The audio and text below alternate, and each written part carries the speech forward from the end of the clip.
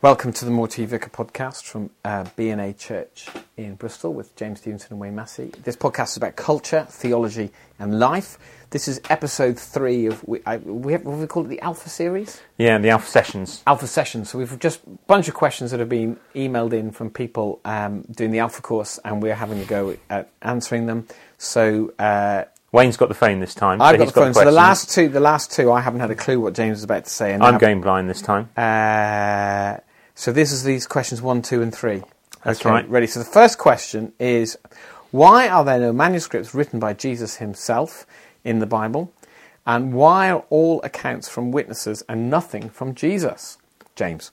Oh, so why has he not written anything down himself? And what was the second question?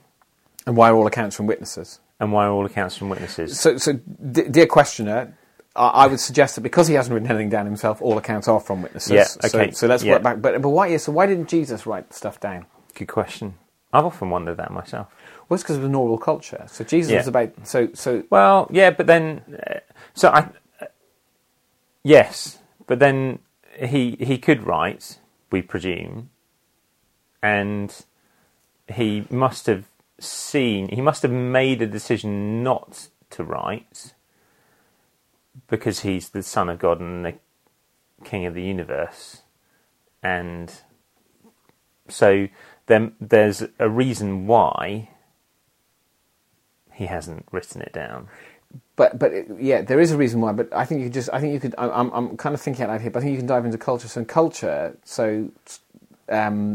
most Caesar. I don't think Caesar wrote Caesar's Gallic War. Somebody will correct me on that one. As in, and so actually a lot of what we read by people is stuff that's been written by people who heard them. Yeah. So we're living in an oral culture where things like, I noticed that in Matthew Jesus says an awful lot from the top of a mountain. That in Luke he says from a boat on a lake. Does that mean that one of them's lying? No. So I think Jesus was like, he wasn't a stand-up comedian. But if I go and see Stuart Lee in Bristol and then I go and see him in Birmingham, most of it will be the same material. And so they're living in an oral culture where people are travelling around and delivering material and teaching their teachings. And then there's a point at which, and I know Jesus knew who he was and what he was up to, but there's a point at which the significance of something happens that somebody goes, we need to write this down. That's history. I'm reading a book about, it's called A Certain Idea of France, but it's the life of Charles de Gaulle. I'm not sure, at what point did Charles de Gaulle think, I need to write down my story? Well, yes, I mean, it's clear that the timing of the writing of the Gospels was tied into the death of the first generation of disciples. Do you need my password to open up the phone? No, I think I might be open. Oh, yes, I do. so, dear listener, he's handed me his phone, but I can't. I'm not going to tell everybody my passcode over the phone. I'm not going to remember 1, 2, 3, 4. Keep going, James. So yes, I would say we know why it was. We know why they were written when they were written. It's because the gospel writers are dying out. Yeah, and so the oral tradition that is vested in the apostles is. Do you want me to find? I've managed to shut down the phone. Keep going. Sorry, this is a very professional edition. The oral tradition is vested in the apostles. Yeah. That's really clear. So Jesus, why he hasn't written it down has clearly got something to do with the way that he wants to teach his disciples, and it's clear that he wants to teach his disciples not by information and telling them what to think and them writing it down, but actually by them being absorbed in something and being immersed in it, and then it being patterned to them by him. And when he is no longer with them, then being guided in that by the Holy Spirit. So this isn't a faith that is just taught and transmitted at an intellectual level. This is a faith that is embodied and practiced and understood and is part of a communal experience.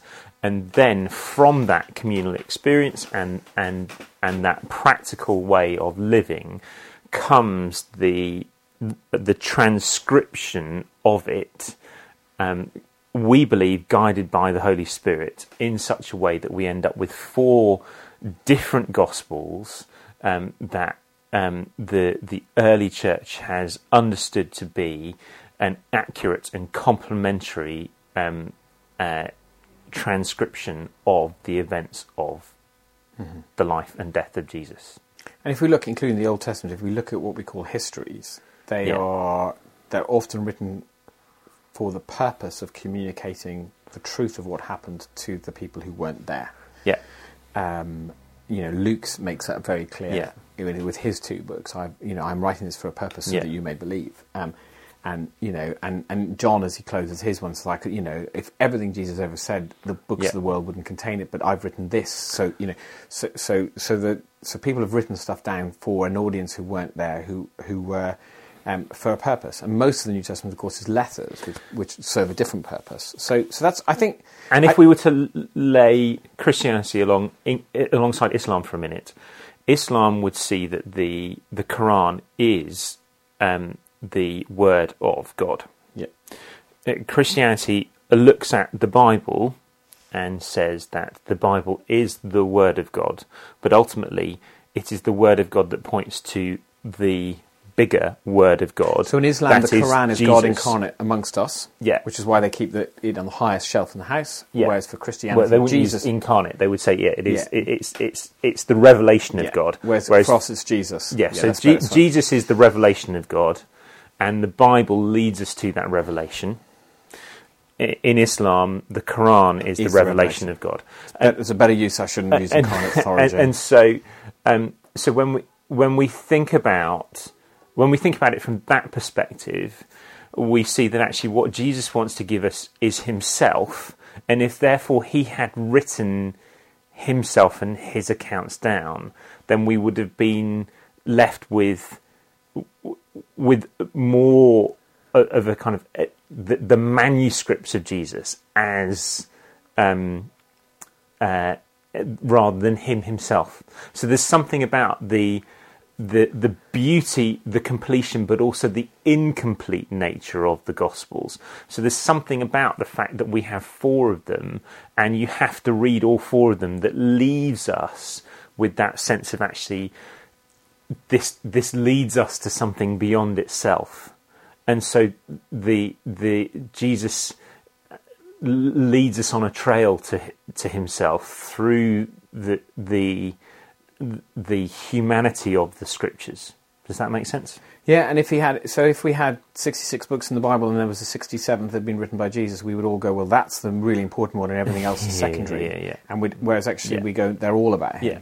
Okay, so there's a so the answer to that question, why didn't Jesus write down? There's a cultural question around the nature of what it was to be a rabbi in the day, and there's a question around and a point around, as people were dying out, the need for the stories to be carried on, and then there's also a point about bringing us to a revelation of him now, and him being we're able to meet him now as well. And Tom Holland, in his book Dominion, writes a beautiful section in a chapter on the rise of Islam in Northern Africa, and he talks about the jarring of the Quran and the Bible in North Africa, and that Christians never pretended that the Bible was the actual word of God, in the sense that it's utterly infallible, whereas the Quran is presented that way. It's always been understood as divinely inspired human writing that carries the truth and grace that leads us to Jesus. Very good. I'm going to roll on. Are there any of the books that haven't been included in the Bible, and why weren't they? Yes, there are. Notably, the Gospel of Thomas. If you were to have conversations with Roman Catholics, you'd be talking about the Apocrypha, which would be I can't remember how many extra books it is that would appear about 5 or 6 in the Old Testament as far as their approach is concerned. So yes, there are. What was the other part of the question? Why weren't they? So why weren't they? they? So let's go to the Apocrypha. So at the point where the Old Testament, as the Jews understand it, closes, there's a bunch of books before we get to the Gospels. Yeah. They weren't recognised by the early church in the main as being inspired in the same way by the Holy Spirit. What's very interesting is some of them are really useful for understanding the context of Jesus' time. So as works of history, they're useful, but we don't see them as scripture. The Gospel of Thomas is a really good example. There's a bunch of other books which are much, much later than the ones that form our New Testament, which form part of what's called kind of the Gnostic Gospel, which was a heresy that came in hundreds of years after Jesus. The truth is that the early church landed on what we have as the New Testament rather quickly. The council that formed it all is a bit later, but actually very, very early. Even Peter talks about Paul in one of the Peter's letters. He references Paul and saying, "I don't quite understand what he's on about sometimes, but clearly the Spirit is inspiring him." So actually, there is a sense of the early church minded together that these are the books that we see the Lord at work in. And now it doesn't mean we cite St. Augustine all the time, that there are other great works of Christian literature that you can learn from, but they're not scripture. Right, Jesus rose from the dead. This is question 3, by the way, but why does this solely mean that death has been conquered?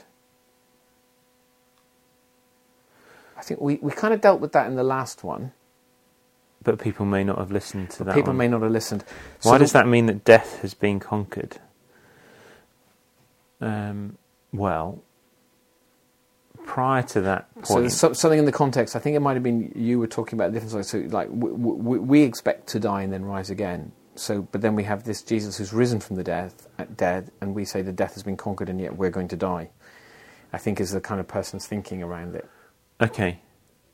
Well, forgive me if I don't quite understand the question. It might be better just to plot a simple Christian theology of death. So we understand that the wages of sin is death, as you spoke about in the last podcast. We believe that